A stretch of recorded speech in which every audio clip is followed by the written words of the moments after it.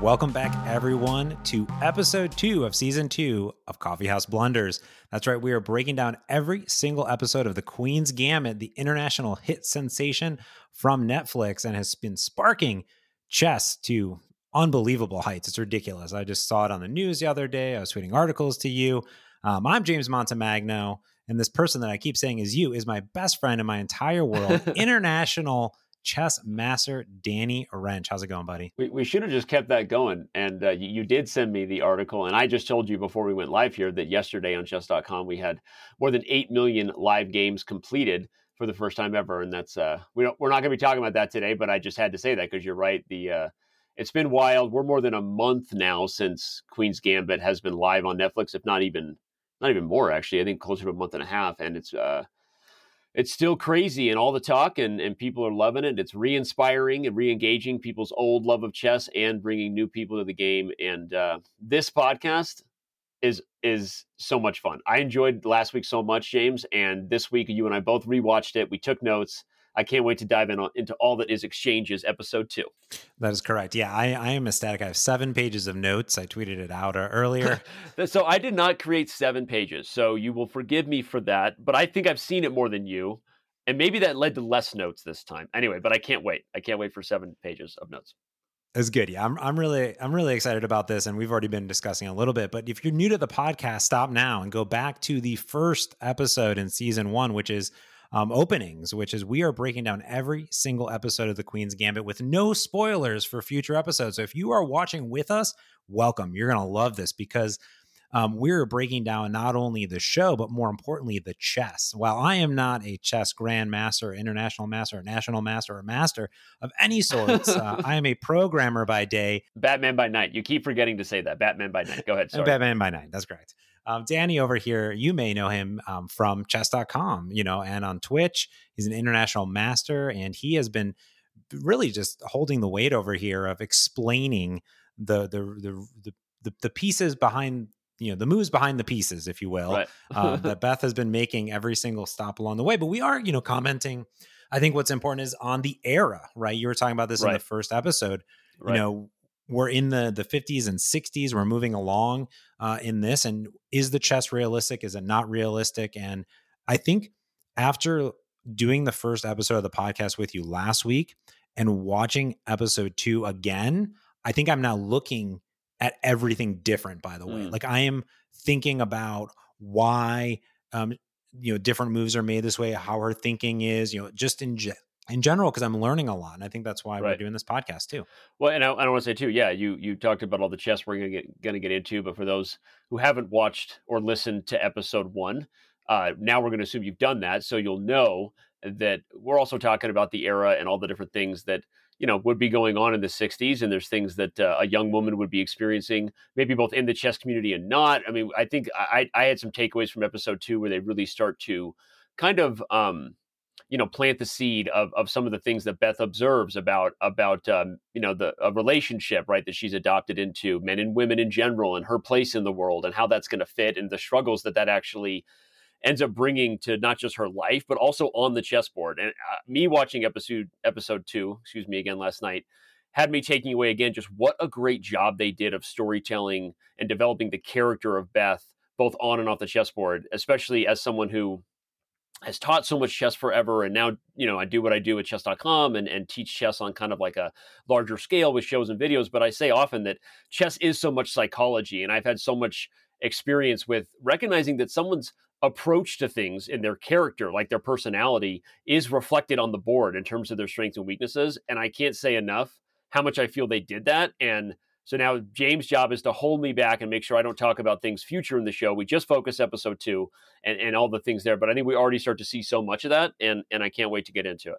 Yeah. And before we do, we encourage everybody to give us feedback on your thoughts on episode 1. We posted the episode not only on your favorite podcast application. You can go to blunders.fm, comment on the episode, or run us an email.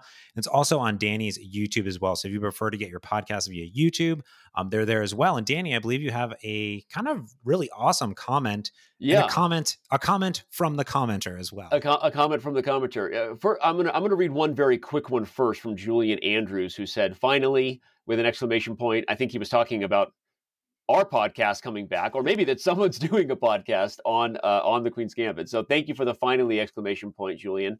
But then he says, did I think that her finding the ready tart to cower tactic, which is the one she found against the coach from the high school, Mr.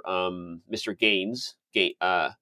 Gaines. Gaines, the ready tart to cower queen sack, a bit unrealistic. Well, I don't know. I mean, the story is designed to highlight her kind of tactical and just her brilliant level of focus, and the fact that it's done in a way that pays homage to Ready Tart to Cower as an amazing way to finish off a chess game is kind of what I focused on, whether it was realistic or not. We'll get into, here's what I'm going to do. I'm going to say that, Julian, if you just heard your comment read out loud, we're going to get into some of the realistic moments and even more of the specifics of the chess in this episode, specifically as we get to the end and talk about her match with Mr. Beltic at the end of the Kentucky State Championship. So we'll talk a little bit more about that later on. I don't know that it's so important as much that they nailed the chess, and it is a brilliant game from a very famous position. But maybe you're not totally wrong. The main comment we want to read, though, is from Dialects Junkie, who says, one thing I'd say is that in chess, why can't I read? Pedagogy? What is that? Pedagogy. Why can't I read that word? Pedagogy. Sure. It usually isn't the best idea to start teaching beginners, even talented ones, openings, especially to go so deeply into variations such as the Levenfish, which I believe is a quite specific line, and an already specific line, which is the Sicilian Dragon. It's better to start with endgames and tactics, maybe more advanced middle game positional ideas if the student is really talented. So he's 100% right, and maybe not super relevant, but because this is a chess kind of breakdown of an amazing chess show, I'm just going to give credit where credit's due. He's not wrong at all. And even though this comes with a slight spoiler, I already promised James it's not a spoiler in any way that any of you who maybe haven't seen episodes 6 and 7 are going to be mad at me. He comments to his own comment and says, and in fact, in the later matches when we know Beth is playing for a lot of stakes, which I won't get into, the announcer even mentions that Beth is very strong in the opening and early middle game, but relatively weaker in the end game and later portions. He's not wrong at all. In fact, it's such an insightful comment that had to bring it up. Now, I don't know that it's super relevant to the fact that this is a show about a chess prodigy, whatever. But it is kind of interesting to point out that some of Beth's, again, like character weaknesses on the board are sort of foreshadowed early on with the chess that they show and this sort of over focus on the opening. And again, this is just super interesting. Chess has never been covered like this. So the golden standard that we're calling the Queen's Gambit on Netflix goes beyond the X's and O's of like, yes, the board was set up, James. Yes, they did some cool tactics. But this is like really actually super well done, right? To describe someone's weaknesses when they become this great player as maybe something that was kind of like planted on very early on in terms of the way she was taught and exposed to the game. So anyway, super cool comment. Thank you, Dialects Junkie. And hopefully everyone continues to read more now that you know that we will actually engage with you and read them. Yeah, I think it's a good point too. And in fact, in this episode, when we get to the, Beltic and the Towns matches later on towards the end of the podcast, it's fascinating because I think she feels you can tell that there's a poise, there's a calmness in the opening of these matches, but somewhere around 3/4 the way in to these matches, she has her head down with her knuckles to her face, and she's really thinking about it, and she's really getting in. And I know you normally do that when you're playing a chess match, but compared to Towns and compared to Beltic, they're sort of the same the entire time. Beltic at some point, he's like, he knows, he sees it, right? But you can tell she has to sort of put a lot more energy into those end games, even though she's able to do it. And when we open up the episode, funnily enough, talking about openings, is they talk about the Sicilian defense yet again. She's talking about that there's 57 pages of on the Sicilian defense and 170 lines P to QB4. I don't know what that means, Danny. Can you please decrypt what she's talking about in the openings book? P to QB4 is pawn to Queen's Bishop 4, which is the Sicilian. Okay. And we talked about a lot of this last episode, or maybe I think we talked many times that we would get into the description of descriptive notation, which is what that is. So if you play on chess.com or any chess website or read any sort of modern book, you're going to see algebraic notation, which is the board sort of turned into a graph, right? You have the numbers 1 through 8 on the bottom, and you have letters A through H aligning the side. And so a move is just described as pawn to E4 or pawn to C5 in the case of the Sicilian. Pawns to descriptive is a notation that was invented and allows you to describe the moves without looking at a board that has the algebraic numbers added, the numbers or the letters, right? So it's actually very cool because it's sort of a self-defining way to have to give every move an address, right? And a charting. So pawn to queen's bishop 4 would mean, as black, you start with your queen, you move to your queen's bishop, and the pawn moves up to the 4th rank, pawn to queen's bishop 4. And that is the Sicilian. And again, they do such a good job because they didn't even screw up things like that and have her say, they could have had her say something random like pawn to queen's rook 3, right? Which would be a random move like A6. And people would say that's not an opening in modern chess, right? They not only did they get it right that it was an opening with C5, meaning pawn to queen's bishop 4, but it's the Sicilian, which we all know is the opening she's obsessed with. And it's the homage directly to her chess personalities, which is foreshadowed so many times at the series as being related to Bobby Fischer, who was a huge proponent of the Sicilian. Got it. Got it. Yeah. I just, those things we had talked about it a little bit in the past. And I think it's a good reminder is there's a lot of ways to navigate the chessboard, and they do that really elegantly throughout the entire series. And this is really fascinating. They open up and then they jump 6 years. We were in 1957. They jump 6 years to 1963. And at the end of the first episode in openings, Beth is grabbing tranquilizers by the fistful and shoving in her mouth as she's, her addiction has begun of these things. But she's been punished. She's been punished, and she hasn't been able to play chess. Now, we don't know if she hasn't been able to play chess for the full 6 years, but I want to say yes. Yeah. I think so. She had just turned 15, and I guess what does that do when you are taken away from chess, right? She is just getting started. She's just there. What should it do? I mean, I think she proved a lot of things wrong in this episode. But what can that do to a chess player or someone that you're teaching when they step away from chess for years at a time? Yeah, so I'm so fascinated by that idea because I was thinking about this during the show and was like, especially last night, I was like, do I really believe someone could have, that kind of talent and not play the game for so long and then eventually kind of rekindle it and find the levels that she did? And I actually came to the conclusion, yes, I don't think I think it's a sad story for someone to have found something they're so brilliant at. And what I started taking away was, oh my gosh, how good could she have been if she found chess and they didn't punish her and take it away for 6 years, or if she was in a stable family? Like my chess coaching brain was like, I was sitting there talking with Shauna last night. We were watching it, and I was like, man, if some of the most talented kids that I had, didn't get taken away from chess, you start imagining how could they have been? Meaning kids I taught, not kids we've had. That's a different story. Never mind. I don't know where I'm going with this part of the show, but the the point is, I think if someone has a real aptitude for something, there are fundamentals that maybe you know, go away or you don't get instilled because you didn't learn it when you were younger, which we kind of see happen with Beth later on, both in terms of her issues as a person and on the board. But I think that they do a really good job of showing she found the game, clearly showed an aptitude, left it, but the passion never left. She's begging Mr. Scheibel. We see when she is moving and gets adopted, she's looking for her MCO book, the Modern Chess Openings, which at this point we could assume she's probably read in her head a million times, right? It was the one thing that they couldn't take from her when she was forbidden to play. And I was like, you know what? I don't think that it's unrealistic that she would still have a love for something like that and find it. And there are, even guys like Yasser Seirawan, to make a correlation to someone who has a similar story. Yasser did not become a world champion, but for those who don't know Yaz for anything other than, his appearances on the Chess Bras show on Twitch, Yaz was at some point, I think, number 3 in the world. And Yaz basically quit the game also throughout his whole adolescence and then committed to it as a roughly 1800 strength player in his late teens, which is kind of where you would think, well, Beth was already better than that, maybe, but kind of where you might think she was at. And Yaz eventually became one of the world's elite. So, it's hard to say whether people can become a grandmaster if they decide to pick up chess when they're 40. But I do think that, it's not unrealistic that she would lose her love for the game and that she could still get really good, despite how cruel and unusual that 6-year ban was.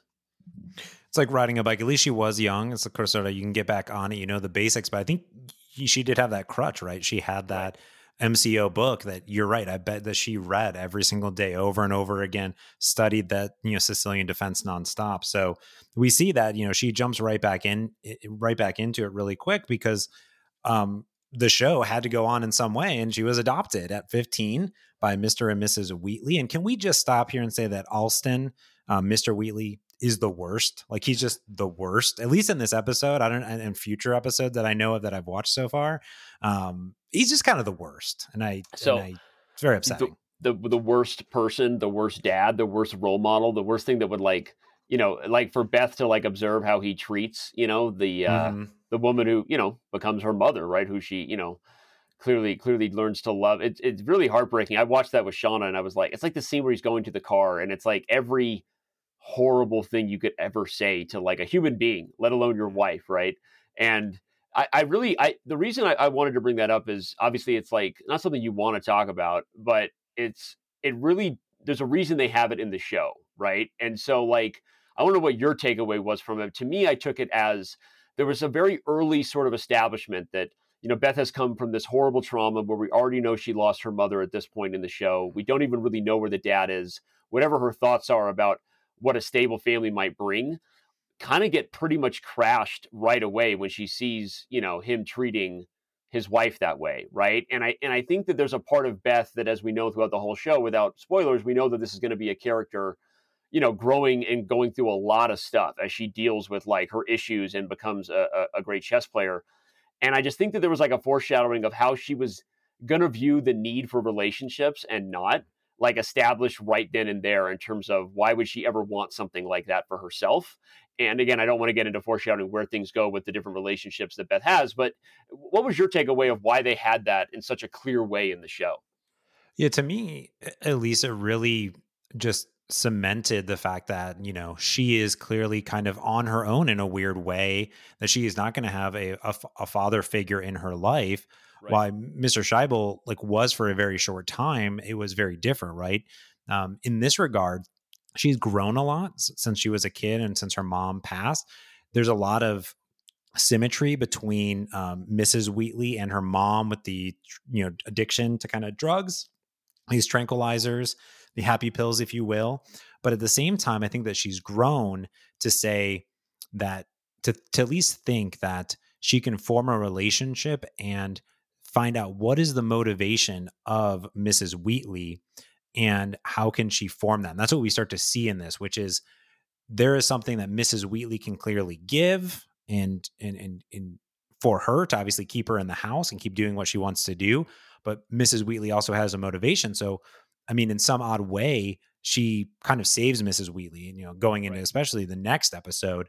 But you start to see some of that in this episode. But to me, it just was like, hey, if Beth is going to do something, there's not a clear support system, and she's going to have to do it on her own, just like she's been teaching herself chess on her own, right? She's not going to have Right. that father figure in her life. So it's sad. I mean, and maybe it's just something that's going to re put it in her mind over and over again, for better or worse.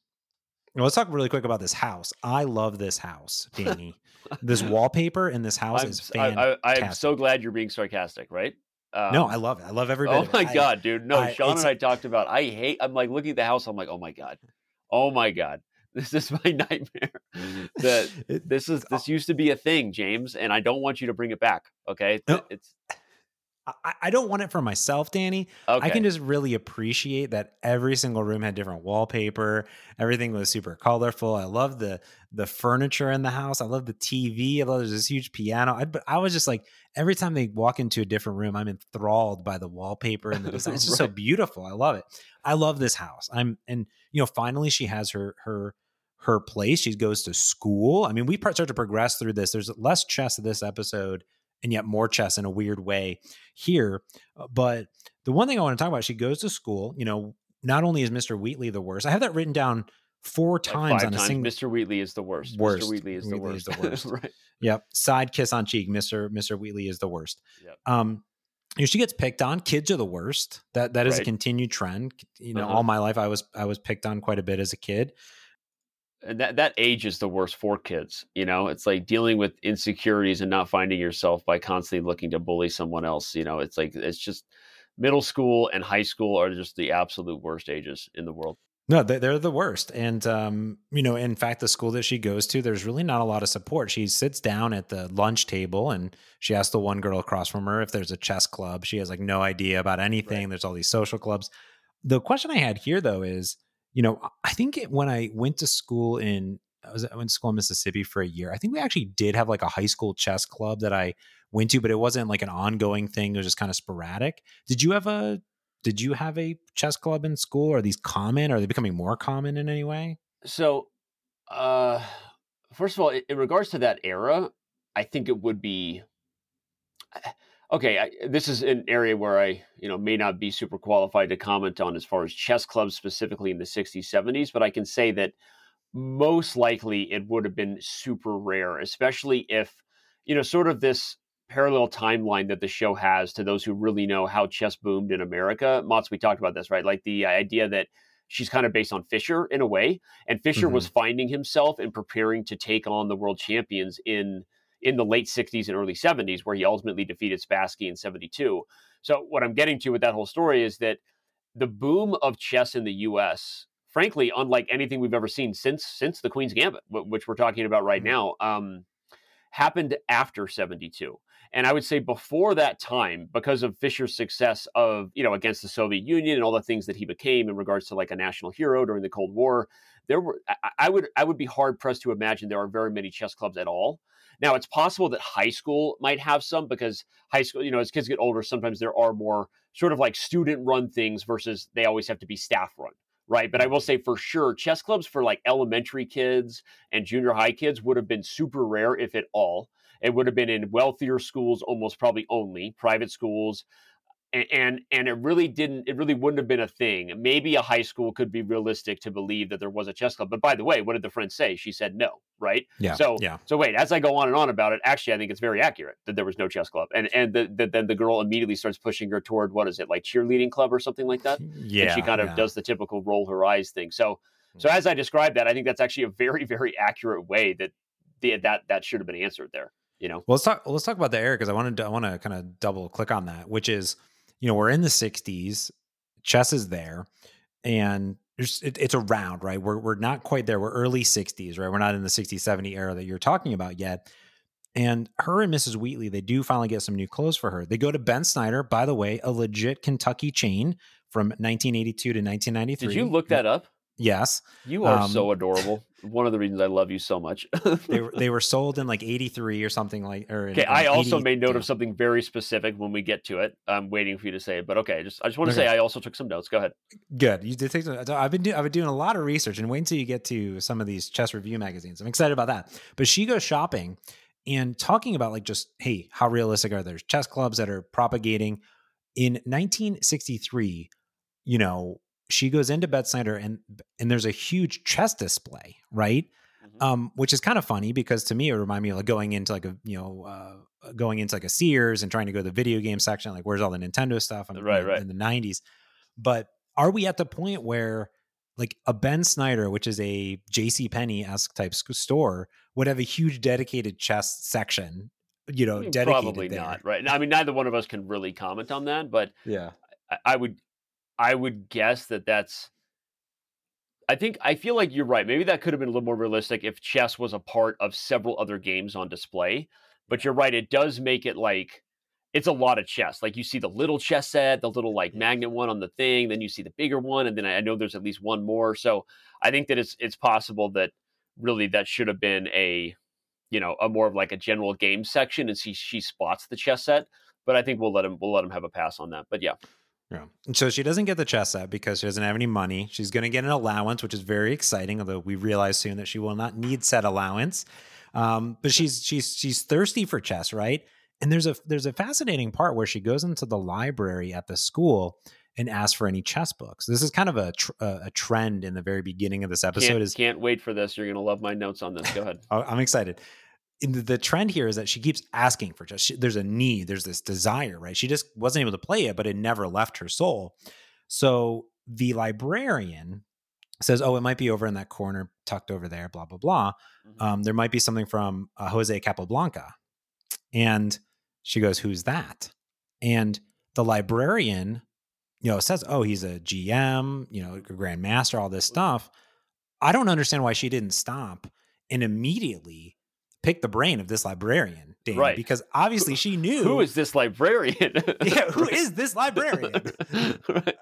That's so funny. It's like, you just reminded me of the movie, what is the movie? Thank You for Smoking, where there's like this funny scene. They're debating whether you could smoke on an alien spaceship. And he's like, yeah, like that's not possible with like the way space and air would work. He's, no, no, no. You just have some random character say like, yeah, thank God we invented the thingamajig. And then everyone just accepts it.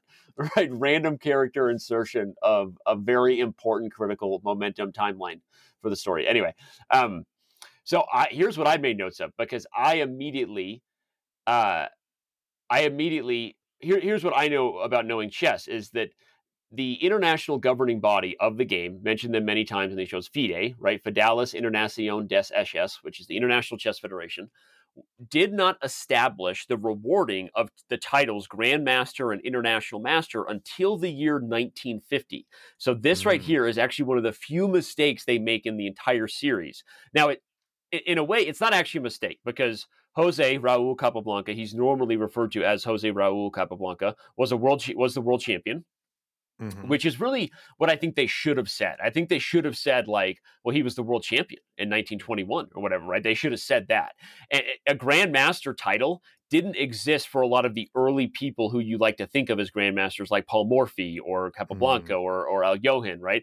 It didn't exist till the 50s. Now, we'll give them a pass because even in the chess world, often we would refer to like Al Johan or Morphy, these guys as like grandmaster, like they were the grandmasters of their era. Even though actually that's inaccurate, there were no international or grandmaster awarded titles until the 50s.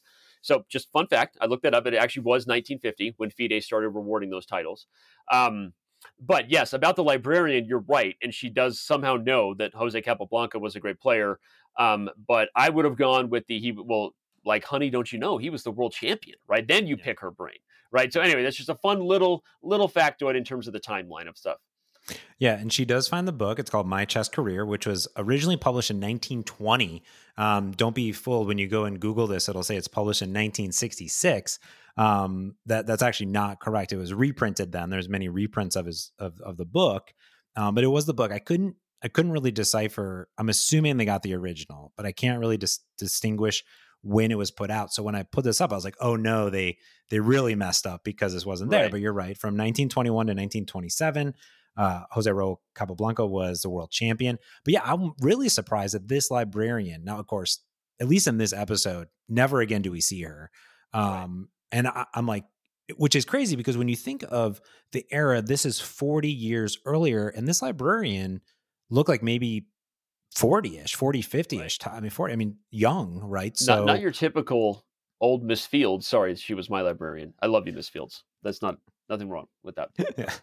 But you're right? And that's what really surprised me. But Beth cannot be bothered. She's off to go find the chess books and go. Now, I will tell you this much though. I found another inaccuracy inside of this. Are you ready for this? I don't even think you're even gonna get this. Okay, I can't wait. So she goes and for Mrs. Wheatley, she goes and picks up cigarettes for her, and she goes to the pharmacy. My favorite part is that Mrs. Wheatley just writes a note that says, "Yeah, this 15-year-old can pick up the cigarettes." That's what a time! Right. What a time in the I First of all, 1960s! I made a note of that because I thought it was hilarious and awesome, and what a time to be alive. What a time to be alive! What a time to be Go. alive! So she sees Chess Review, September 1963 Chess Review. I searched for 30, 40 minutes. I could not find this cover to reference it. That being said, I found November, I found August, I found September, I found everything except for September of this year, 1963. I was on eBay, I was on the Google searches, I was on all the things. I couldn't find this year to see if the covers match, but I'm assuming they did it right. Now, two inaccuracies on the Chess Review magazine itself. And I'm just going to, this isn't about the chess, but it's so close, right? Chess Review magazine always prints the month and the year. Oh my gosh, you really did do. This is amazing. If I could eat popcorn right now, I would. This chess review did not have the year on it, Danny. It just said September in a different font and location than where it should be. Just a few pixels off, I will say. But here's the gotcha. Are you ready for this? Okay. So this chess review says in the bottom left, 50 cents. Do you know how much chess review cost in 1963? Oh, dear God. No, but you're going to tell me. 60 cents, Danny. 60 cents. What? Mm-hmm. Oh my God. First of all, this is amazing. I mean, does a golf clap hurt our podcast microphone? I hope not, because I just gave you one. That's incredible. I feel like I put you through a test, right? And you went full, barbershop quartet, right? Kevin Spacey, Usual Suspects. You're like finding things that no one else is looking at. I love it. I was going to sit here and say how great Chess Review as a reference was because it was a real magazine. Mm-hmm. And when she opened it up, I was paying very close attention to things. She actually shows the Hans Kamak book, Pawn, Power, and Chess. Mm-hmm. I don't know if you caught that. That's actually a very famous and one of my favorite books of all time. So if those listening to the show are looking for a book that's one of Danny's, I think it makes my, maybe not top 10, but top 15 as a book that, a very unique book. And a very original way that he approached talking about pawn structure weaknesses and how to kind of spot positional weaknesses, kind of the forest through the trees for chess players. And anyways, that was a great, just like quick reference. I was like, oh wow, Hans Kamak, Pawn, Power, and Chess. But wow, okay, so you really busted their patooties there on that, James. I love that. I had to break it down in some way, and I did. I went through and I was trying to look at all the pages. So so let's talk about the pawn stuff first. I did notice that she stopped directly on a board position. It said position 9, position after 9, P, Q, N 4. And I'm assuming that's a reference to what you were just saying. Queen's Knight 4. Queen's Knight 4. Which was fascinating. I didn't get a lot of time to investigate that. But on the front of the magazine, it said Board 1 US Team. And I'm assuming that was a reference to the photo on the cover. Right. And there was a big insert on the USSR Chess Championship that was apparently happening in 1963. Is this a thing that really happened in 1963? The USSR Championship is still today one of the, now it's the Russian Super Final. Mm-hmm. In fact, it's happening in December coming up, and we've had some scheduling difficulties because Vladislav Artemiev is playing Magnus Carlsen in our Speed Chess Championship, and that has led to difficulties in terms of finding a day that works for both those players. Okay, it's been a stress point, but I did work it out. They're playing on December 3rd if this podcast comes out before then, which they probably will. Yes, it is still a thing, and winning a USSR championship was one of the hardest things in the world to do. Remember, the Soviet Union at this time is not only often the country of the world champion, but also like the world number 2, 3, 4, 5, 6, 7, 8, 9, 10, 11, and top 25 players in the world. Like, no joke. The Soviet Union was so dominant, and so it was more than Russia then, right? Winning a USSR championship was something that often at times you could argue some of the best players in the world didn't always get the chance to compete for the world title because there was also a lot of politics and a lot of historically, I won't get into all the conspiracy theories now, but there were historically reasons why Russia wanted certain people to be, the Soviet Union wanted certain people to win and not others. And sometimes that has led to stories where, people feel like some of the best chess players in Russia, some of the most talented minds, really got to be who they were themselves instead of not being themselves in the USSR championship. And you think of guys like Leonid Stein. Stein is one of the most talented guys to ever play the game, won multiple USSR championships, and never really, he died young, but also never got a chance at the title. Anyway, so yes, not only was it a thing, but it was probably the most prestigious event to play in and win of the era. Oh, wow. So they had that totally right, and they do make some references to Russian players, I think, later on in the episode. Not in this episode, but I think in this episode and in the next episode they do pretty heavily. So they do a lot of correlation where they show something early on, they bring it back a little bit later. Yep. But I thought this was a great nod. I love that she steals this magazine because again, she doesn't have 50 cents, she has 40 cents. Right. That's her allowance. And normally she should be 20 cents short. Thank you to the investigation from James Montemagno. But I love how she handles that. Yeah, it also shows that she's kind of been like a starving starving, animal now for years on chess, right? It was like she was not going to be denied that opportunity to get that chess magazine. And my favorite part of going is she's going through it, and that really gets her is that she sees the Kentucky State Championship in here. And I wrote down a bunch of things that, we're going to get to the KSC, if you will. But so a few things in here that they mark down that I don't actually know if they follow, that we'll get to it. But the Kentucky State Championship it says 50 moves /2 hours. And that's what it says in the newspaper. And later on, we hear about 90 minutes.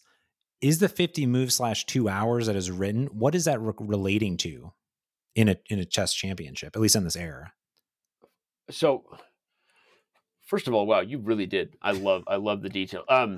So the 50 moves in 2 hours is a very standard time control of the era. As time controls evolved over time, the even more standard one, for example, in the 80s and 90s and into the early 2000s when I was playing in so many top tournaments in the US, was actually 40 moves in 2 hours. They made it a little bit harder to reach. So, actually a little bit easier to reach. You don't have to make quite as many moves in the length of the time.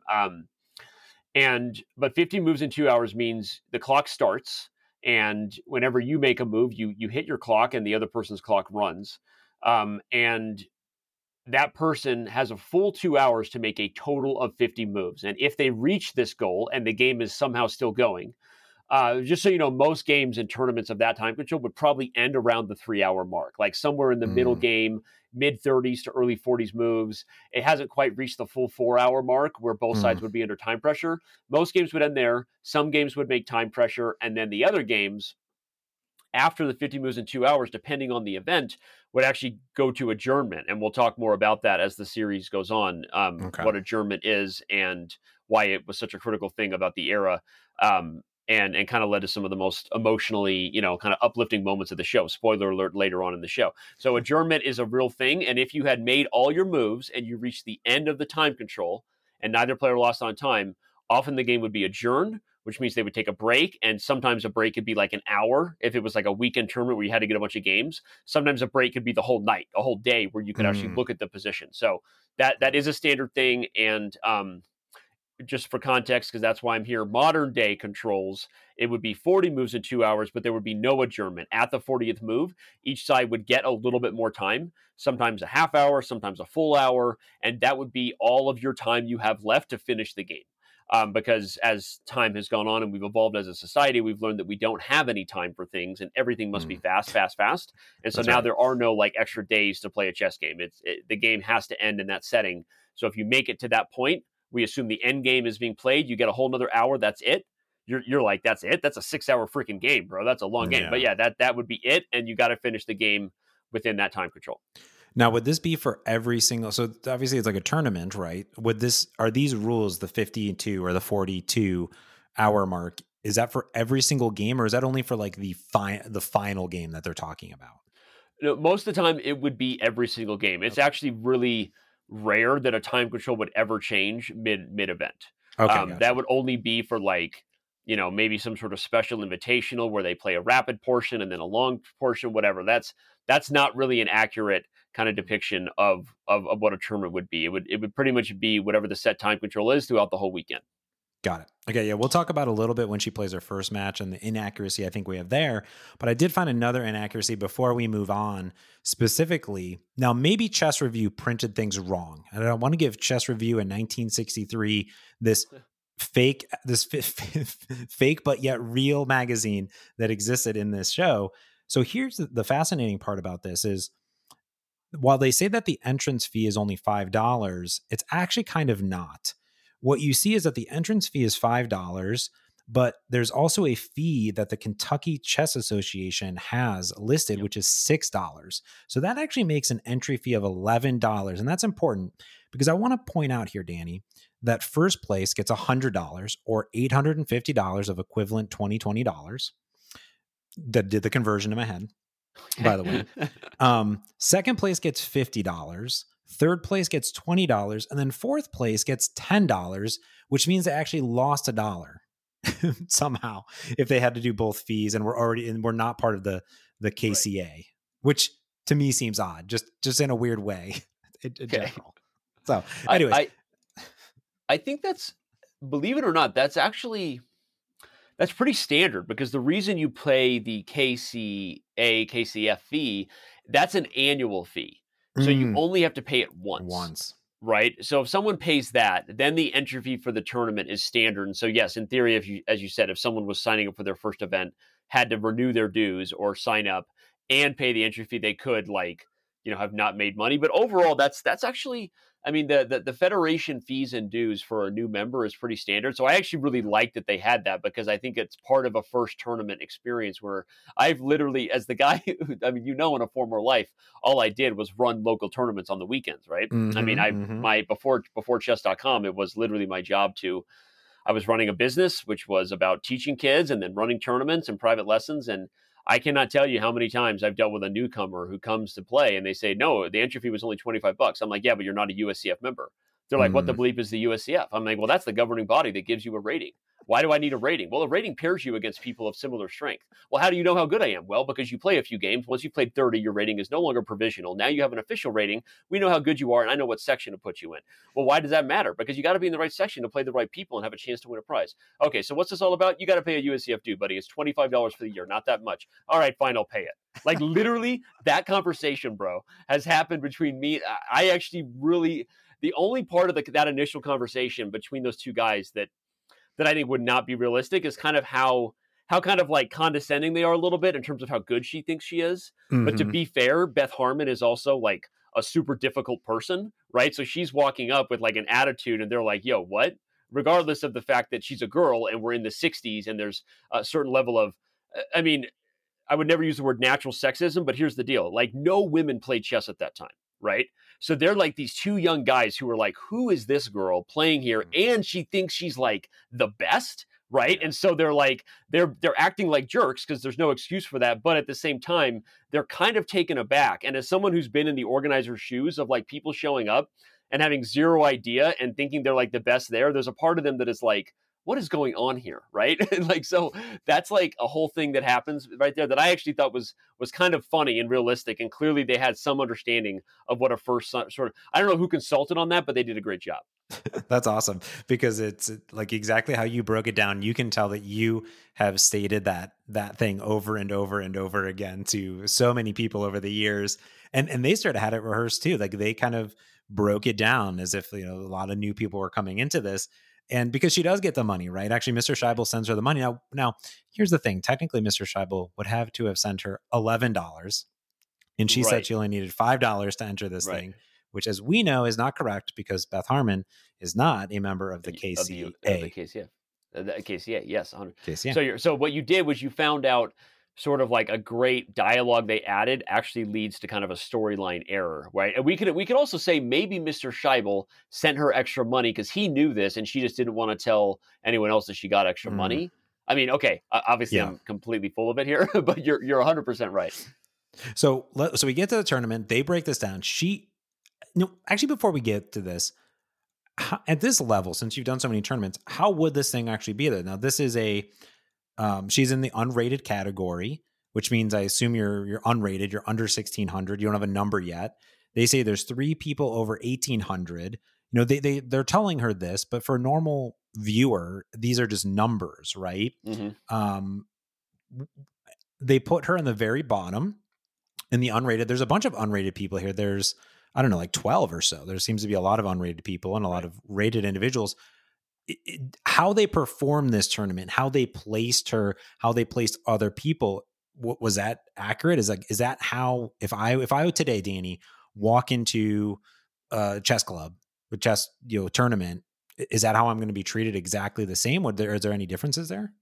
So, I'm glad you brought this up, because this is one of my notes about the local pairing the girls like against each other, which is kind of unfair. I talked about the sexism they had, that it like comes out in kind of their tone, but it's also kind of condescending. It's not even necessarily sexist. It's sort of condescending this new player who thinks that they're going to dominate, right? But I would say that actually So she demands to play in a section of higher rated players. This is Yes. sort of something that would be a little bit rare. Most of the time, a new person coming would be happy with playing in the unrated division or the beginner division. It would be like unrated up to like 1200. This would be a common thing, like 0 to 1200. You might have 1200 to 1800. Actually, you would cut it off at 1799, right? And 1199. And then the 1800 and up might be the open section, to just give an example of a local tournament, right? For someone to demand to be in the top section rather than like the beginner or like the reserve, it was often called in the middle, or the open, is kind of rare. And so if you had someone who's brand new and someone else who also clearly demanded that because the young lady she plays must be in that same section, that's where she demanded to play. It like it's not something that you would see standard these days because computers do the pairing. And actually a low rated person would actually play a higher rated person first. So her first rating, or sorry, her first pairing based on the Swiss system that governs chess would be like, what you do in a Swiss system is you have 100 people, you cut them in half. So one plays 50, like two plays Yeah. like that, right? So you cut it in half. So Like that wouldn't basketball. be Like exactly how it basketball. is. Right. But in this scenario with two local people wanting to play, they're both beginners. It's not the most uncommon thing, even though it is, portrayed and it would be sexist to go out of your way to just pair the two girls. It's not the most uncommon thing that a local tournament organizer, if it was just literally like that, like something that they're doing, and these days without any computer software, he would try to pair people by similar strength. Like that's not a totally out of the line thing to do. It's out of the line if you're pairing people by similar strength and because they're both girls. But it's not out of the line, I would think, for a local tournament organizer to say, well, these guys are going to play with each other, and if they win, we'll see how far they get.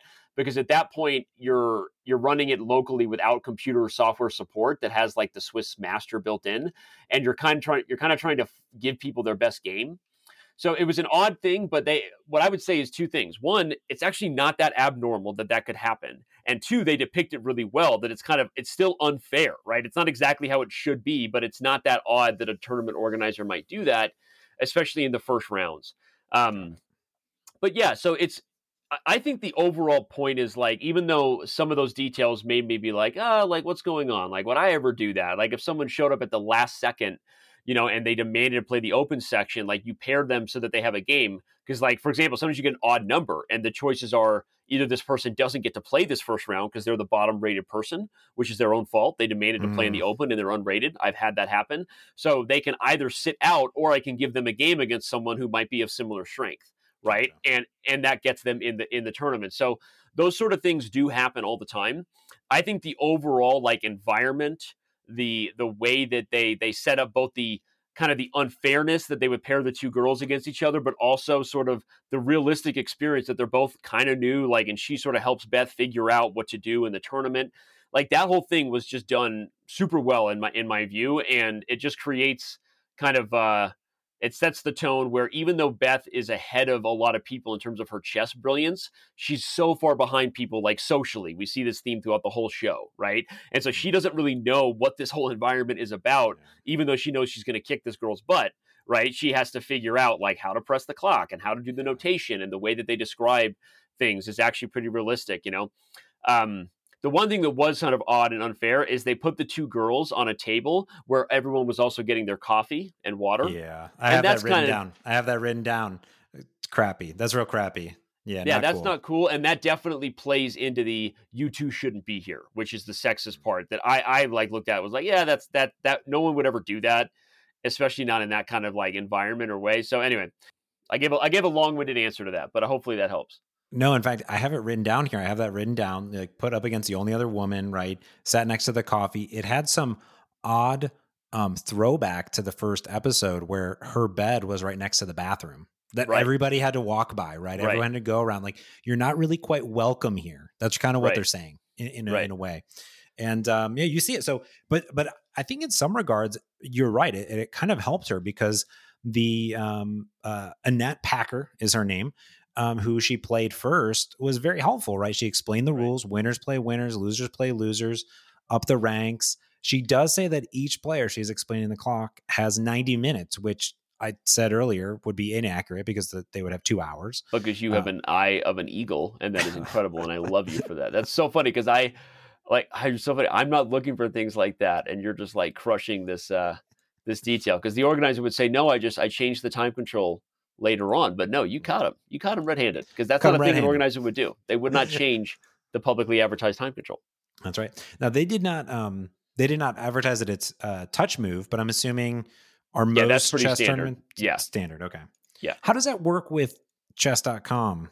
Is that a rule type that you can set up touch move? That's so funny, because we have had requests from our most serious membership base, which is, like, to be quite honest, is not our largest membership base, right? I mean, the thing that puts us in such a unique and fortunate position is we have the domain name, and we have apps that people find easily on search. So most of our membership base, and even our paying membership base, have never played in a chess tournament, right? Like okay. chess.com is their thing. And then, but we have, I'll call it our US Chess and FIDE membership base, which is still like 75 to 100,000, not only very active, but like rabid members, right? And sometimes requests from those members are just so uniquely different to what the online experience is. And one of them that we've had, there's two that we get a lot.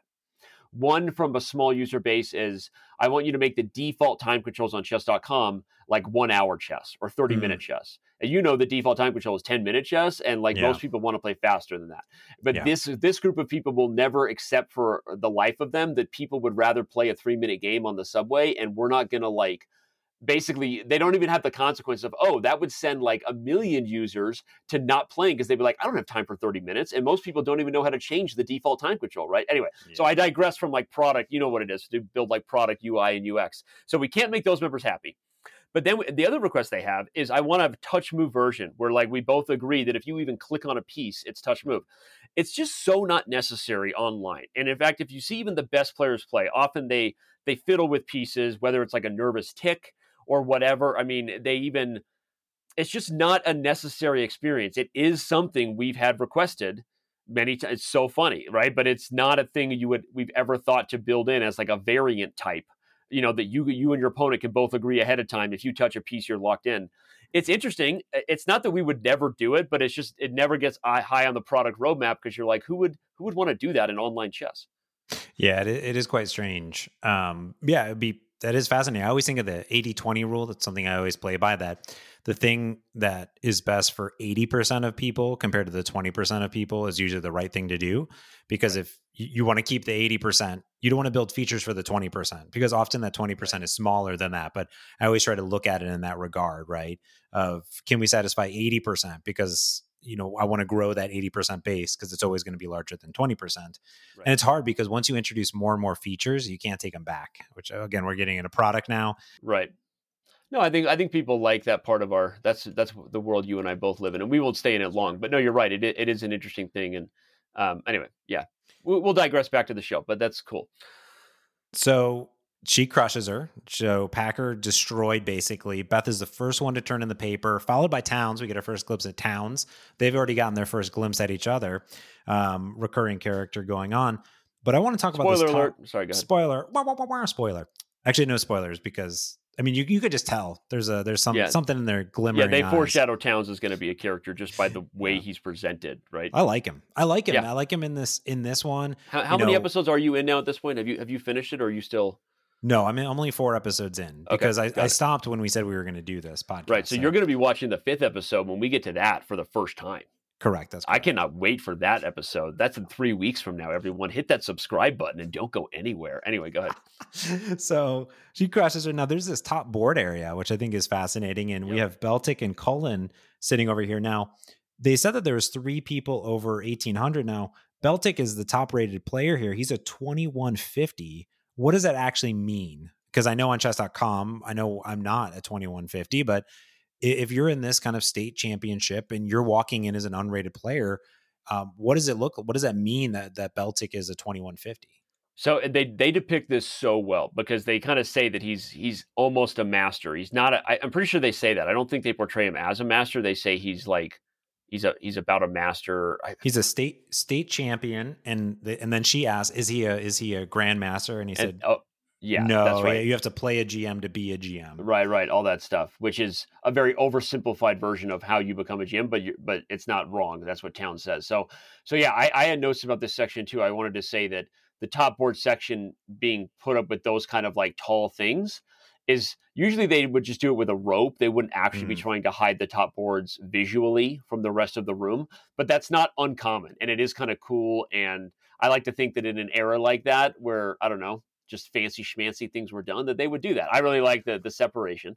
yeah. Um, Beltic being 2150 means he's almost a master. So the master level is 2200, 2200. And for comparison, for those who don't know the ratings, the best players in the world are roughly 2800. So from master to 2800, there's different titles you can earn along the way, and we'll get into that later on. But so he's almost a master level player. It would probably be realistic that in the 60s, most states, their best player would not be a grandmaster or an international master. Most states' best player would be somewhere around the master level player for some guy who randomly is in Kentucky for some reason, right? But the only states at this time that would have had grandmaster and we'll call it international titled level talent would be New York and California, and so that's a pretty real depiction. Um, Even, I mean, maybe Vegas, because there were some big tournaments there even then, but overall, no one would have residence there. The international players were mostly in New York and the Northeast area. Um, and so I thought that was well done to create kind of her first sort of white whale, right? That she has to overcome, right? Is about a master level player almost in the state of Kentucky.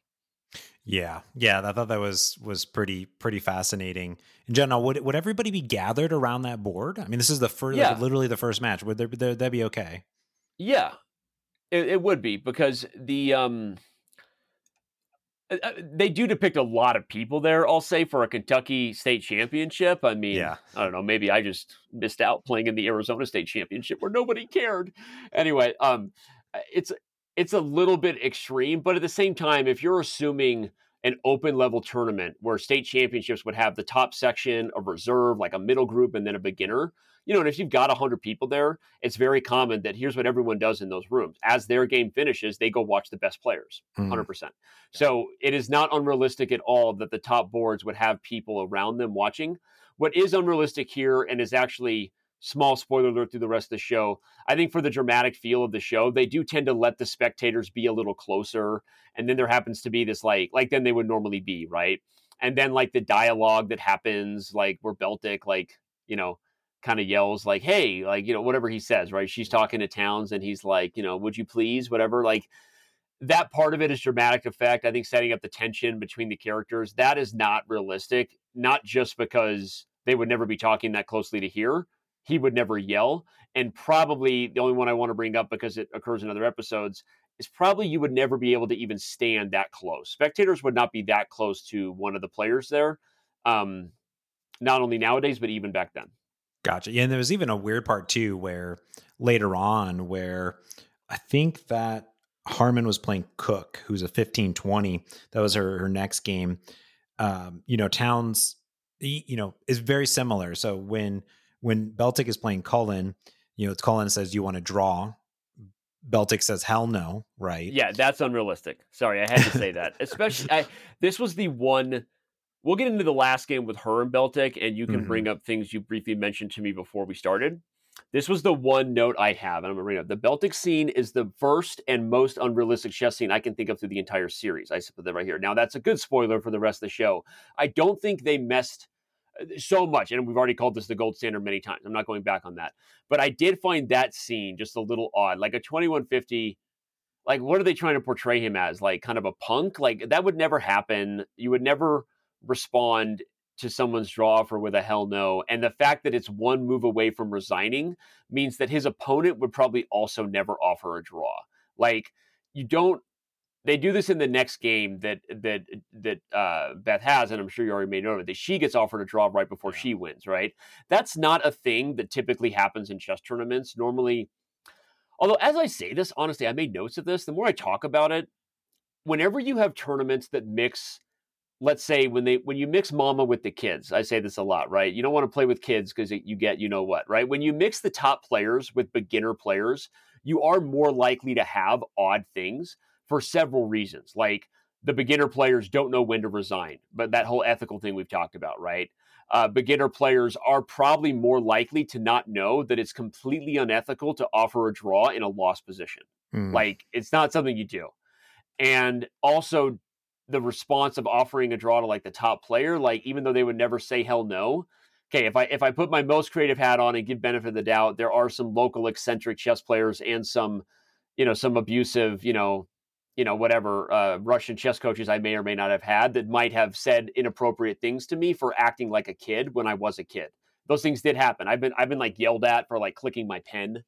I've been yelled Mm. at for offering a draw, actually, when I was in a lost position. Holy crap, it's all coming back to me. No, but the point is, I was very young, and as I say this, it's kind of funny because it would never happen, and I took exception to it, especially the Beltic was one move. As I talk about it, I'm realizing I'm the idiot in the room. Maybe they're that good at recognizing an open event where the top player is playing a weak player in the first round. I'll put it this way, that is the only time it could happen. Someone who's completely out of the weeds with what the chess world is about against a top player, and he's that eccentric that he's going to actually act like that. It is possible. Oh my God, I'm going to eat my words. That's funny. Yeah, it's really fascinating because they say that there's like three people over 1800, and Cullen is not. He's a 1760. So that could be where just literally Beltic is thinking that. But it's funny that you say about the clicking the pen and doing other things, because we see later on this recurring pattern of these. I put disrespectful things that these people are doing. But anyways, I kind of think that Cook here in the next match versus Harman, Cook is a 15-20. Same thing. They got queen sacrifice. She does a queen sacrifice. He's feeling so good about it, right? He has no idea what's about to hit him. She basically checks him. It's pretty much game over. You can't see this game being played. But yeah, he offers up a draw, which I think, again, is pretty disrespectful because he knows and she knows that he knows and she knows and everybody knows what's going on here in a weird way. But maybe you're correct. As a 15-20, he may have seen the Beltic one earlier and saying, you know what, this girl doesn't know anything. I'm just going to offer it up. But then Towns shakes his head no. That's also no. You can't do that. No, you can't ever give advice like that. And I had the note of that was also the draw. I already mentioned it earlier before my rant, that those were the two examples of these like desperation draw offers, right? Right. And the fact that you reminded me that these players were rated 17 and 1500 means I'm going back to recanting my recant. My original rant was accurate and not my recant. Like, that's just not something a 1500 or 1700 would do. Like, the examples I was giving were like little kids who are like 1200, 1300 at most, right? At that point, a 15, 1700 have been yelled at enough, understood the game enough and the culture that it's seen as just pure disrespect. And so you just don't do it, because after you do it, you go, oh, yeah, that was not good. I mean, there are many other people who are like, wow, I didn't know chess had so many unwritten rules. Believe me, I'm not even touching. This is the tip of the iceberg. But this is like a clear thing that's a little odd. Again, we could recant my recant again to say it's possible, but I think I've set the tone enough to say, like, it would be very rare for something like that to be the case. Maybe against a young woman who's like clearly, right, a fish out of water. She doesn't belong here kind of thing, right? Here I am recanting again. Maybe he would do that out of desperation, right? And maybe she doesn't know what to do. So she looks at Towns and he breaks a rule directly by giving advice, but does so to sort of protect this young woman who's kind of, potentially going to be bullied, right? The more I talk about it, it all makes sense again. Darn it.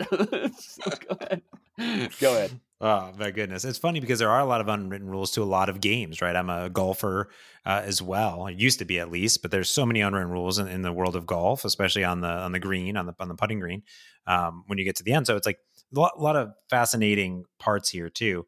But, I'm not actually sure how Towns is doing in this match, because not far in, Towns plays Harman, and on the board, kind of, she's now moving up against rated players, but Towns is kind of on the bottom, even though he's sort of set up to be this kind of pretty decent player. But I love this game because this one's really great because they're super smitten by each other from the very beginning.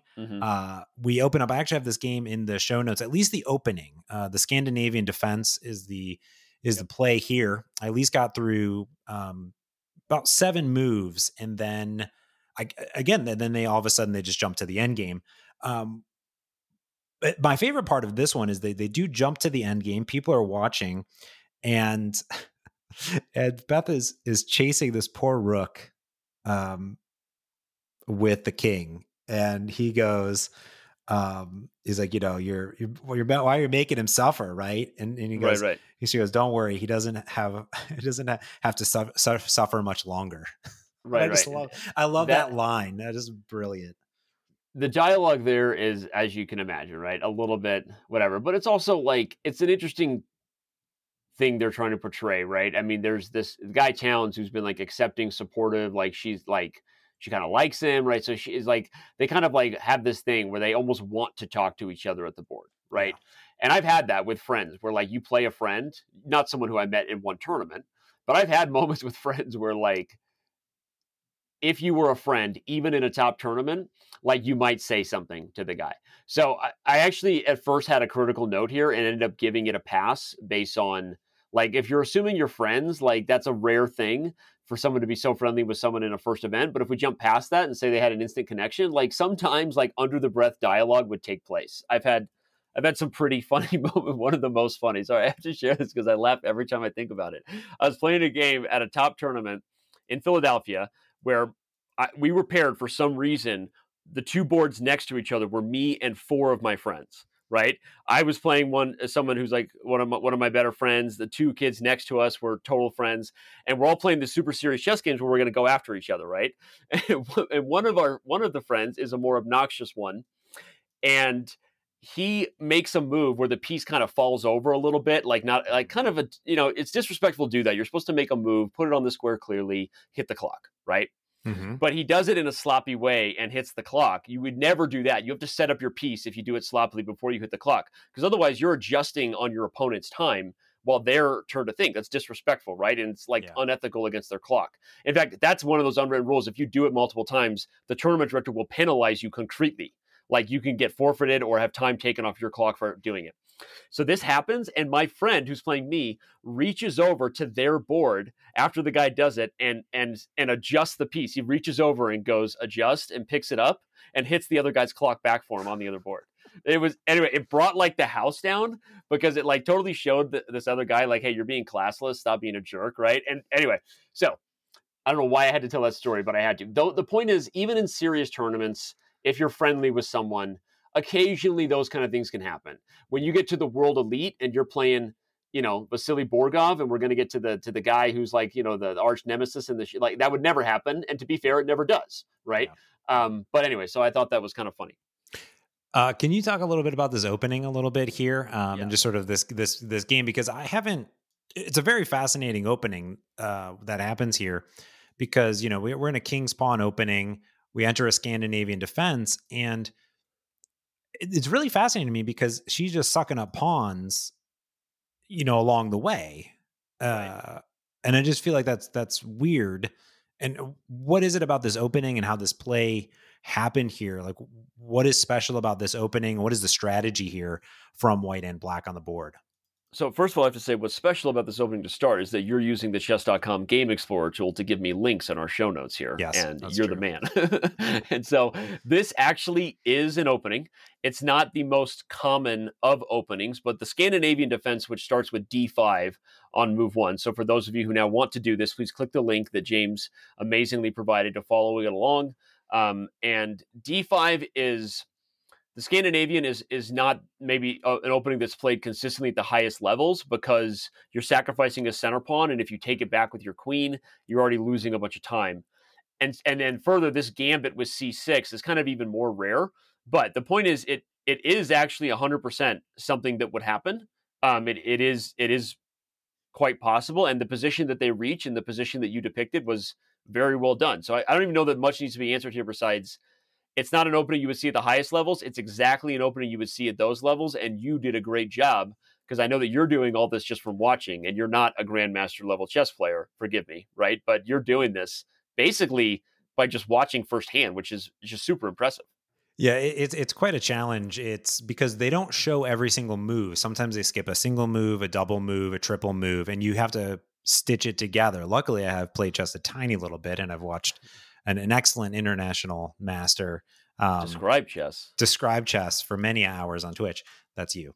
That's you. So, Spoiler alert. spoiler alert. So she crushes Towns. That's it at the end of the day. And that's it. I mean, it's kind of crazy how short how much they've had this dance in a way, right? They've sort of danced around each other, made glimpses at each other. They're talking on the board, and then it's kind of over. And that's it. But this game obviously went on for a long time, and I wish I could see the entirety of the play. I just think it would be really cool to see, but maybe a little bit less so now that I know that it's not maybe the highest of level of chess that we would be talking about in this era, at least. Funnily enough, but anything else you want to talk about this game at all, or do you want to continue on?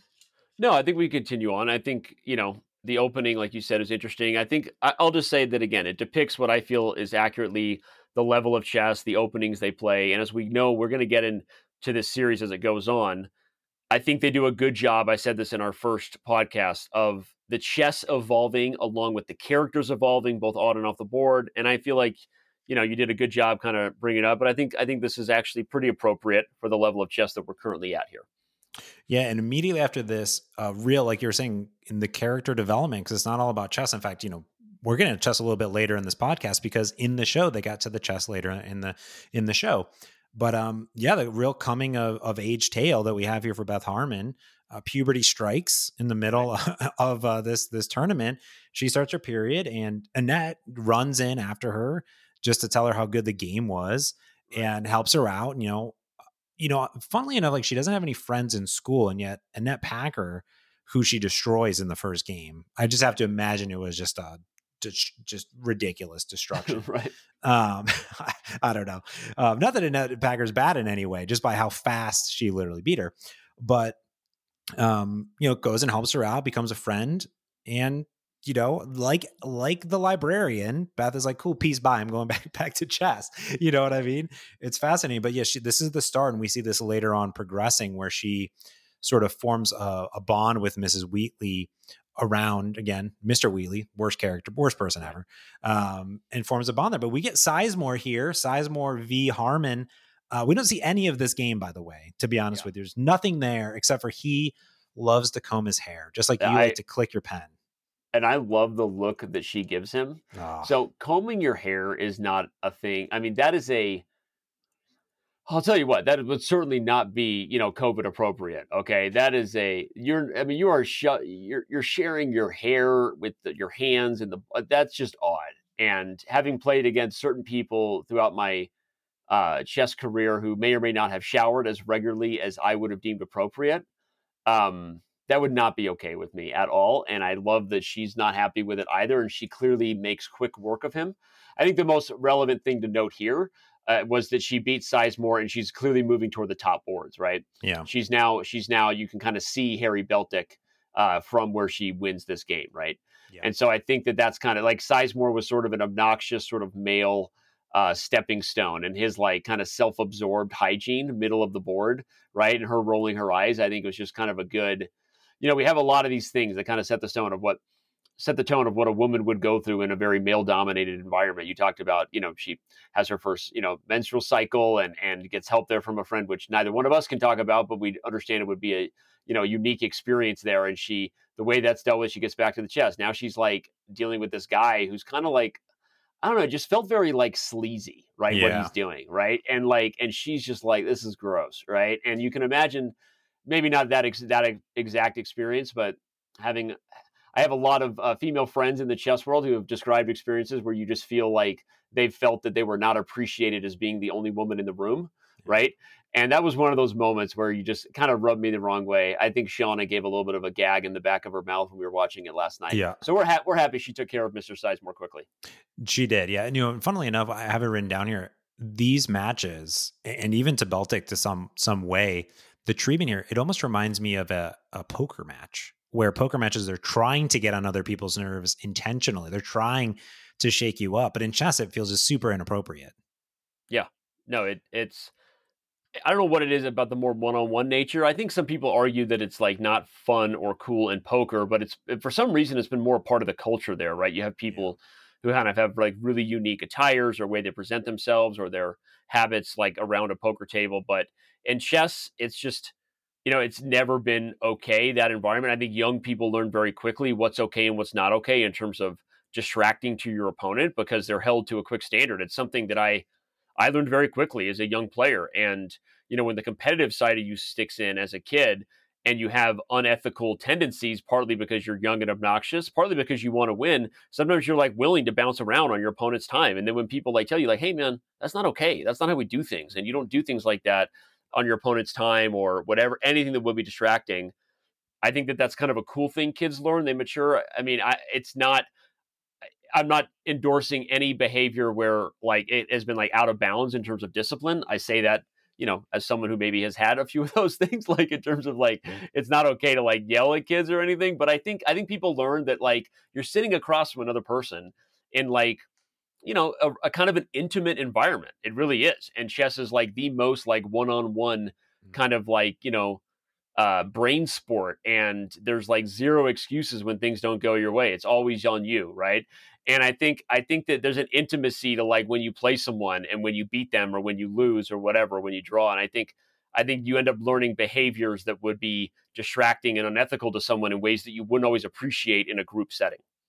Yeah, and you're right. I mean, when you're on a chessboard, over the board, you're very close. You're Yep.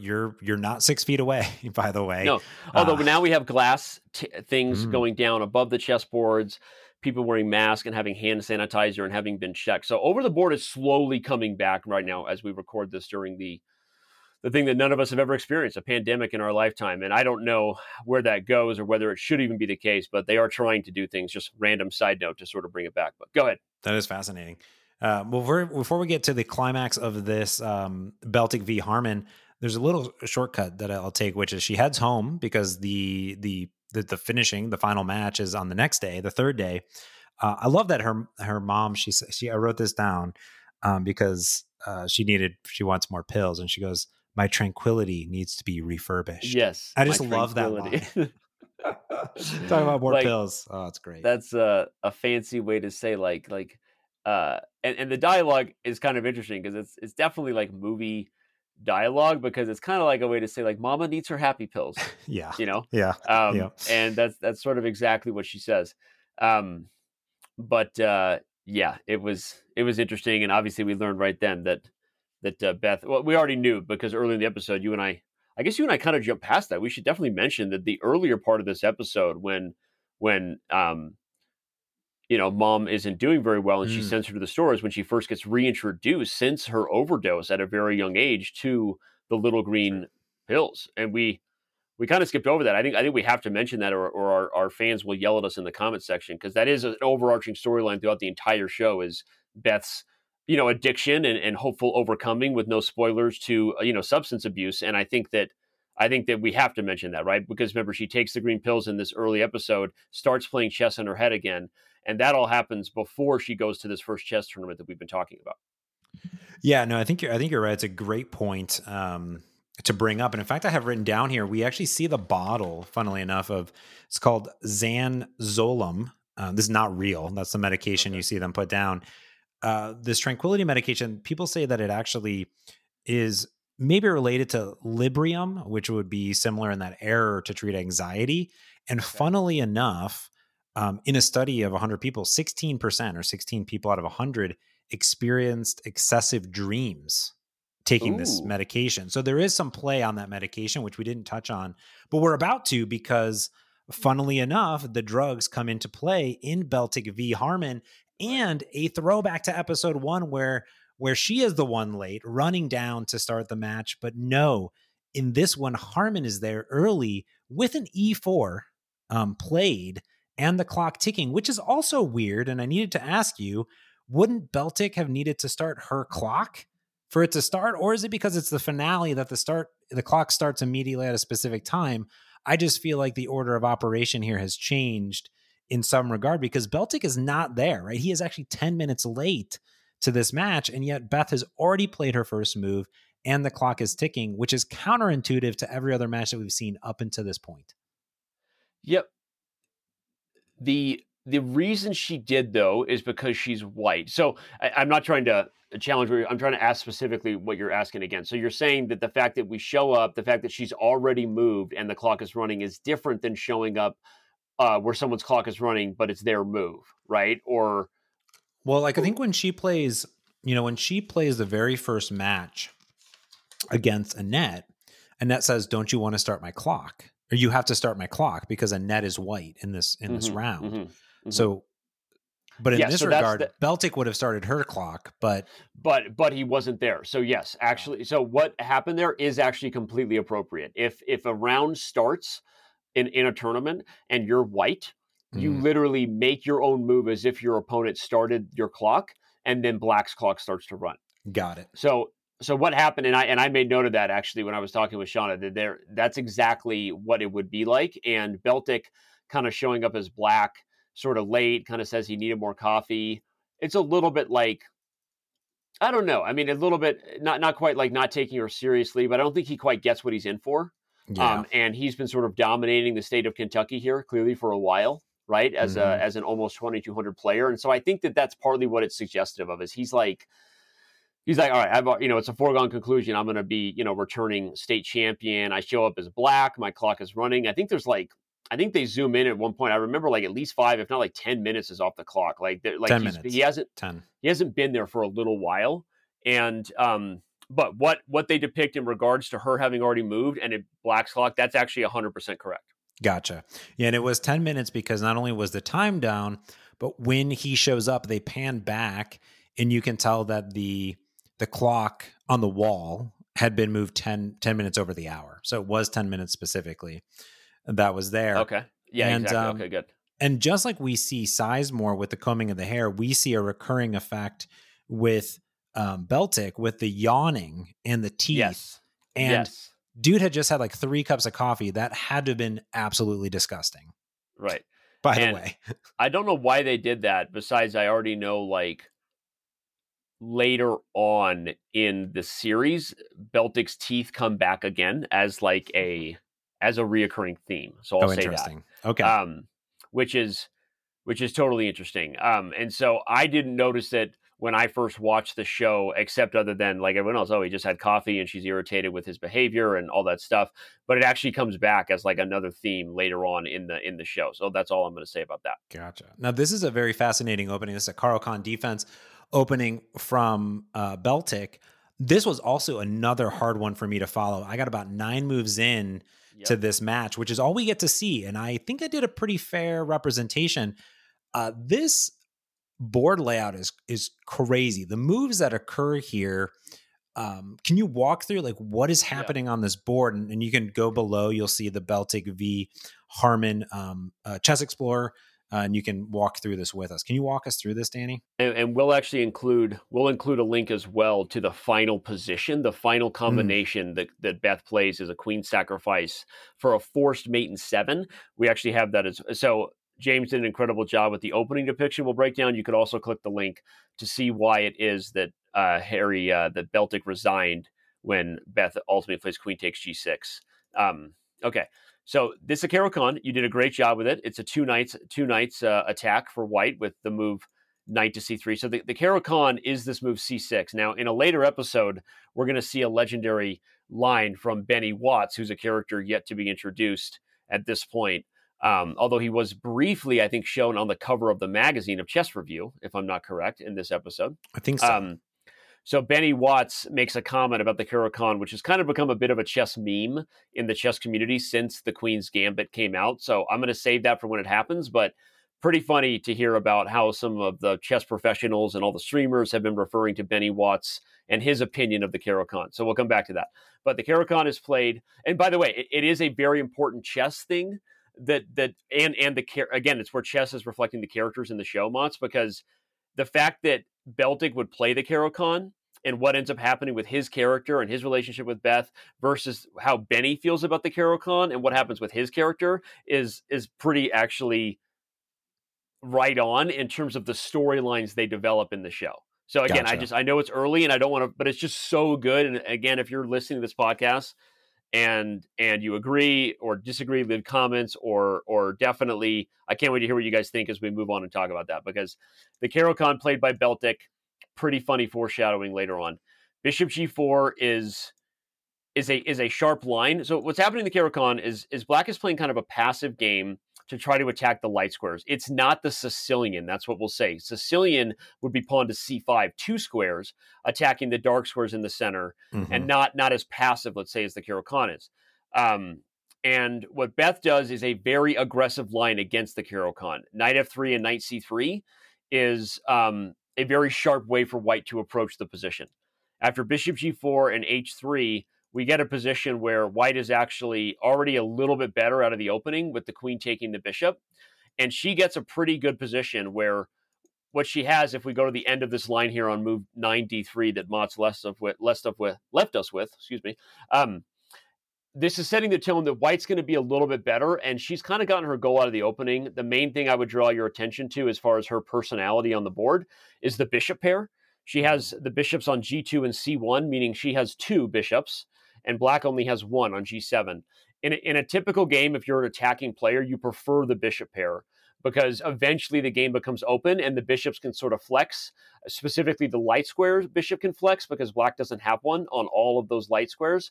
And so if the board eventually becomes open, white would be better. And given that this game ultimately ends with a checkmate by the light square bishop after the queen sacrifice, again, click the other link now, and follow along that combination with queen takes g6 and how it ends with bishop f5 checkmate. Again, I don't even know how to say this enough. Regardless of any mistakes, any critiques we're going to give this show throughout all of our podcasts, James, the fact that they do stuff like that is phenomenal. And maybe I'm reading into it too much, but I don't think so. They've had too many wins and not enough misses for us to like highlight that the way they set up this game and the way it ends with the light square bishop being the dominant piece, I'm in love. I'm in love with it. No, I thought it was quite excellent. Just the play here, and there's a point in time where she leaves the game, which I also wanted to ask you about. Right, so we get to this point, and they fast forward, and she's thinking about it, and again, we're kind of entering the end game here because they skip so far ahead. But she leaves the table, she goes into the bathroom, and then she takes some pills. Right, which is then she comes back and she's super focused. I can't imagine that that's allowed nowadays. Right. Or is it? Or is everything quarantined in a way where like people's obviously phones and things like this, are they escorted around? I mean, I know that they're just playing in a high school, but realistically, it feels very odd that she's able to. I mean, I know I understand people got to use the bathroom, but she kind of runs away in a weird way. It actually is okay. Now, what it is okay, wow. Well, I could literally talk about this for a very long time because now with like cheating restrictions and like phones and purses, it's very possible that going to the bathroom in the way she did would be closely monitored and that she wouldn't have access to what she had access to, like let's say the pills in her purse, right? That's very possible because there are more and more restrictions all the time to try to limit devices that people and anything people can access. But the way this happened in this era is not only 100% accurate, but even as far as like even just 10 years ago, like there were very few restrictions on players as far as when you can get up and walk around, especially at a tournament like this, like a local state championship, which is prestigious to people in Kentucky, but no one else gives a bleep about, right? Like there would not be somebody monitoring that. And in fact, one of the things that I think a lot of people have a big illusion about chess tournaments is that once we sit down as chess players, that we don't get up for all 6 hours. Like there's actually a lot of milling about. People play the opening, they get up and go get water, they say hi to a friend, they come back and sit down, they get up and go look at the top games. And sometimes you do it as a player who thinks you're going to win the tournament and because you want to have an idea of what people are playing and you're already thinking ahead, right? It's sort of a marathon, not just the sprint of the guy you're playing, right? So I think sometimes people think of like a chess tournament because of how it's portrayed as like, oh, we sit down and can you believe they play for 6 hours straight and nothing else? Like there's actually a lot of, and at elite events, there's like a refreshment room, right? You have like a private bathroom that all the players would share. You don't have to share the public room that the observers are using. Like there's a lot of support for players to be the best athletes they can be while they're doing something very grueling, which is a 6 to maybe 8 hour chess game. So the whole process of creating an environment where people are free to play and get up and walk around and visit the bathroom pretty much at will, that's not unrealistic even nowadays, with the exception being that nowadays at the top events and any event with real prize money would have a lot of restrictions in terms of what bathroom all the players are allowed to use, like all of their devices would have had to have been checked at the door, no cell phones, and possibly even no bags or anything that could kind of conceal anything. So actually, that whole scene is not unrealistic at all. And other than kind of the caveat I said about where we've gone in terms of like cheat detection. Gotcha. That makes sense. That's fascinating. I mean, I just imagine like as things are played and as things progress, right, you kind of tighten it down. Now the link that you have here is it true that this game that they're showing is actually a real game in real life? So the I'm pulling it up right now. Um, The Nesmodino, I can't say these people. Nesmedinov. Thank you. And Nesmedinov versus Kasparian. Nesmedinov Kasparian. is a famous player. I reference him all the time because Nesmedinov is famous for a phrase, only a fool would analyze blitz. And I Mm. analyze blitz for a living. So Nesmedinov is a grandmaster from this era who actually became a famous trainer, and he was very strong, a very famous attacking player. But again, the famous phrase is that back then you didn't play fast time controls. Speed chess wasn't as popular as it is now. It was sort of growing in popularity. And Nesmedinov was kind of like an old school kind of guy. It's like an old school guy saying, like, you believe they play basketball with a shot clock now? Right? How could you play with a shot clock? You don't have time to pass the ball 100 times before you shoot. So sorry, Nesmedinov, don't roll over in the grave and come after me. But again, his view was long time controls, several hours, and then an adjournment with multiple days to play a single game was the only way to play chess, and that only a fool would try to analyze and learn something from a fast chess game, but you're talking to that fool. So anyway, so yes, it is 100% a game. Again, I already referenced the beauty of how it ends with the light square bishop, what we saw in the opening, and that it's a famous game. And yeah, the final combination is really something special where Beth sacrifices a queen, and we do have the link to that whole last series of moves. It's fascinating because if it's a real game, you kind of are like, well, these players are, grandmasters or IMs or national masters at this point, and they're saying they're kind of at this point. And obviously, this game took place in 1955, so it took place a lot earlier than it did here. But it's a nice nod, I guess, to Yep. some of the amazing players and amazing matches of the time. Yep. Yeah, and like we said, and again, I haven't found a place where I'm wrong about this yet. I believe the games they reference follow a chronological timeline in terms of when they were played in chess history, and I can't wait for an astute observer to call me out on that in the later podcast we do. But I haven't seen a thing where I'm wrong about that yet. In the beginning, they're showing famous Greco games, and then Ready Tartakower we talked about at the beginning of the video. So for her to kind of help bring this episode to a close with this crushing victory, Nesmedinov's queen sacrifice, is pretty awesome. And again, follows the timeline, 1955 being later than, like, let's say the Ready Tartakower game we referenced already from episode 1. Nice. Yeah, it's a beautiful victory, and it really cements, in I think in her mind that this is it. This is what she's doing. I love when she goes home and she tells, her mom that she won, right, Mrs. Wheatley, and she goes, "People make money playing chess. Did you know Right. that?" She's like, Right. I can't believe this. Right. It's just, I remember I went to school to make video games, and people were like, "Do they pay people to play video games?" You know Oh what I my mean? God. Now Yeah. people pay to watch other people play video games. That doesn't make any sense. It's really Like, fascinating, right? Yeah, it's crazy. no, I mean, that's where we're at now with the world of esports and chess as we grow on Twitch and are kind of an evolving esport, right? I mean, it's just fascinating because the evolution of things, and we're gonna sound like old fuddy-duddies. I already do on a regular basis with my kids, and I'm like, why would you sit there and watch somebody else play a video game? And they're like, Dad, like, literally, do you not get this? People watch your videos. Why do people watch you play chess? I'm like, honestly, bro, I have no idea why people watch me play chess, but but somehow they do. So he's right, I'm wrong.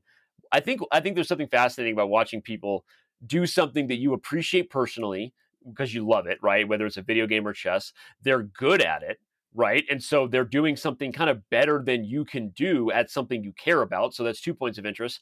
And then if their personality is interesting, they're doing all those things while also kind of engaging you.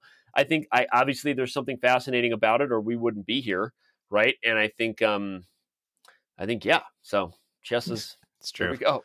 It's true. I love it. I love it because you can see Mrs. Wheatley starting to get into it. Beth goes out. She gets her chess set. That's right. She also gets a new dress. I love it. And she picks up a new copy of MCO, Modern Chess Openings, 9th edition, which actually came out in 1957, which would be the correct version for her to get because the 10th edition did not come out until 1965. We know that's true, or Mott's would have called it out. Yeah, no, that's very true. You nailed it. And yeah, the mom's like shock about people winning money at chess is not totally unrealistic to like a lot of like, beginning experiences. I just made my whole rant and tangent about people paying to watch other people play games. But yeah, no, it's a thing where like you start to get surprised that there's money in something that you think, oh, this was only just a hobby people play for. And then, where it goes from here now, right? Beth has her new dress, has her new MCO, and now it's game on because Mama Bear has some dollar signs in her eyes, right? And so one thing Shauna asked, I want to get your translation of this at the end of the episode, is the mom so motivated because Mr. Wheatley has cut them off? Or is it just that it's like something to do? Like, I don't know if it's totally relevant. No, it's twofold. Twofold. It's twofold. There's twofold to this because there's a point in time where Beth comes home and they have a moment, right? Which is Mr. Wheatley is now basically stuck in between Butte and Denver. That is where he is at in Colorado, and he's not coming home basically forever. And Beth asks, does that mean I have to go back? And they come to an agreement that, hey, I won't tell type of agreement. You know what I mean? Right. And she had started menstruating, as you said, and she's like, I don't know how to use these things. I don't know how to use pads. I don't know how to do this stuff. And Mrs. Wheatley comes over and she's like, I believe that while I may not be, a wife, anymore, because he's kind of like left her right at this point, that she's like, I believe that I can be a good mother. And I think at this point, she now is in somehow realizing that the way to become a good mother and support Beth is through what Beth is obviously super passionate about and wants to do for a living. On the kind of upside for her is that Beth is going to make money and support her in a weird way, right? So I'm here. Yeah, I'm here. But I think overall it's sort of this play where for her to be a good mother, she has to support Beth, and for Beth to be a great daughter, she's going to have to support her back in a two-way. I think that as we see in future episodes, it sort of swings the pendulum a bit, but she's at least excited about something in a long time. Right. She finds the Cincinnati match, and I love at the very end, and Beth is just like, I'll win. Don't worry. You know what I mean? Yeah. Like, I'm going to win. So don't worry. And Beth's confidence reigns supreme. Yeah, well, you said it well. And now we've got a lot of seeds planted, right? Beth is back in the saddle as a chess player, no longer being punished, right? And she's got her now mom and supporting manager, which obviously the attachment, as you said, we know what Beth went through already with her mother as far as losing her mother. So you could imagine a character wanting and being willing to look past the faults of any character who is just going to be supportive of them, right? I agree. And I think that's a good thing and not a bad thing. And, but it, definitely plays into where their relationship goes and all kinds of stuff. So I love it. I have to stop talking now because I'll start talking about episode 3. Anything else on here on the sort of title of this thing, exchanges? I think that there's some exchanges in the relationship that we just talked about, right? Give and take going on there. Any key chess motivation? We obviously, openings make sense because you're learning opening. Exchanges here. What are the exchanges that they're talking about that we saw on the board? So I think a lot of that was like her getting into like the chess world. Like she gets the exchange between her and the young girl that she plays in the first game. I don't want to waste time on the podcast trying to remember the name, but so like the exchange of her kind of teaching her how to do stuff, right? The exchanges between her and Towns, basically. One of the things I noticed, and this was in my note, was I thought exchange was a reference to the dialogue. And in some cases, the dialogue wasn't always super realistic as far as the chess goes. I was critical of it, but it was sort of necessary in regards to like developing like some of the early seeds of these relationships with Harry Beltic and with Towns. And even with the young lady who I can't remember her name, and I feel bad, but I can, spoiler to you. Annette Packer. Annette Packer may not be out of the show. Ooh. And so, yeah, I think that some of the exchanges were just about the relationships, basically 100% like the dialogue between the chess players, the exchanges that take place between her and even the guys that welcome her to the tournament, right? Those young organizers who will be seen from again, right? And then I think ultimately the exchanges, as you said, And between I her think and her mom. I mean, as far as the chess goes, we saw lots of exchanges on the board, right? But I was focused on like the exchanges was about kind of the dialogue and kind of the relationship she's developing with these different chess people. and I think you also have the exchanging of money, right? You have the exchanging of Ah, money yeah. to get things that you want, and she is able to get money to exchange for things that she needs in her life. Yeah. Well said. Amen, Right? as they would say. Can I get a hallelujah? Hallelujah. Yeah, man, it's awesome. I cannot wait for episode 3. I'm glad that that a few people checked this thing out. They should, keep checking it out. And I hope to God you didn't just listen to the whole episode 2. And so I have to say now go watch episode 1. I mean, you should have already done that. So Yes. make sure you stick around for the next episode. That is correct. Go to blunders.fm, subscribe on your podcast application. If you have one person that you know that's watched the Queen's Gambit, share this podcast with them. If you like this podcast, the best way to support us is to share it. If you want to go an extra mile, you can leave us a review on your favorite podcast app. But we would love feedback. Let us know. We, of course, read them like we did earlier. Go to blunders.fm. All the contact information is there. You can even leave a comment on the episode specifically. Well, that's going to do it for this episode of Coffee House Blunders. Danny, thank you so much for your amazing knowledge. Thank you, sir. And can't wait for next week. Peace.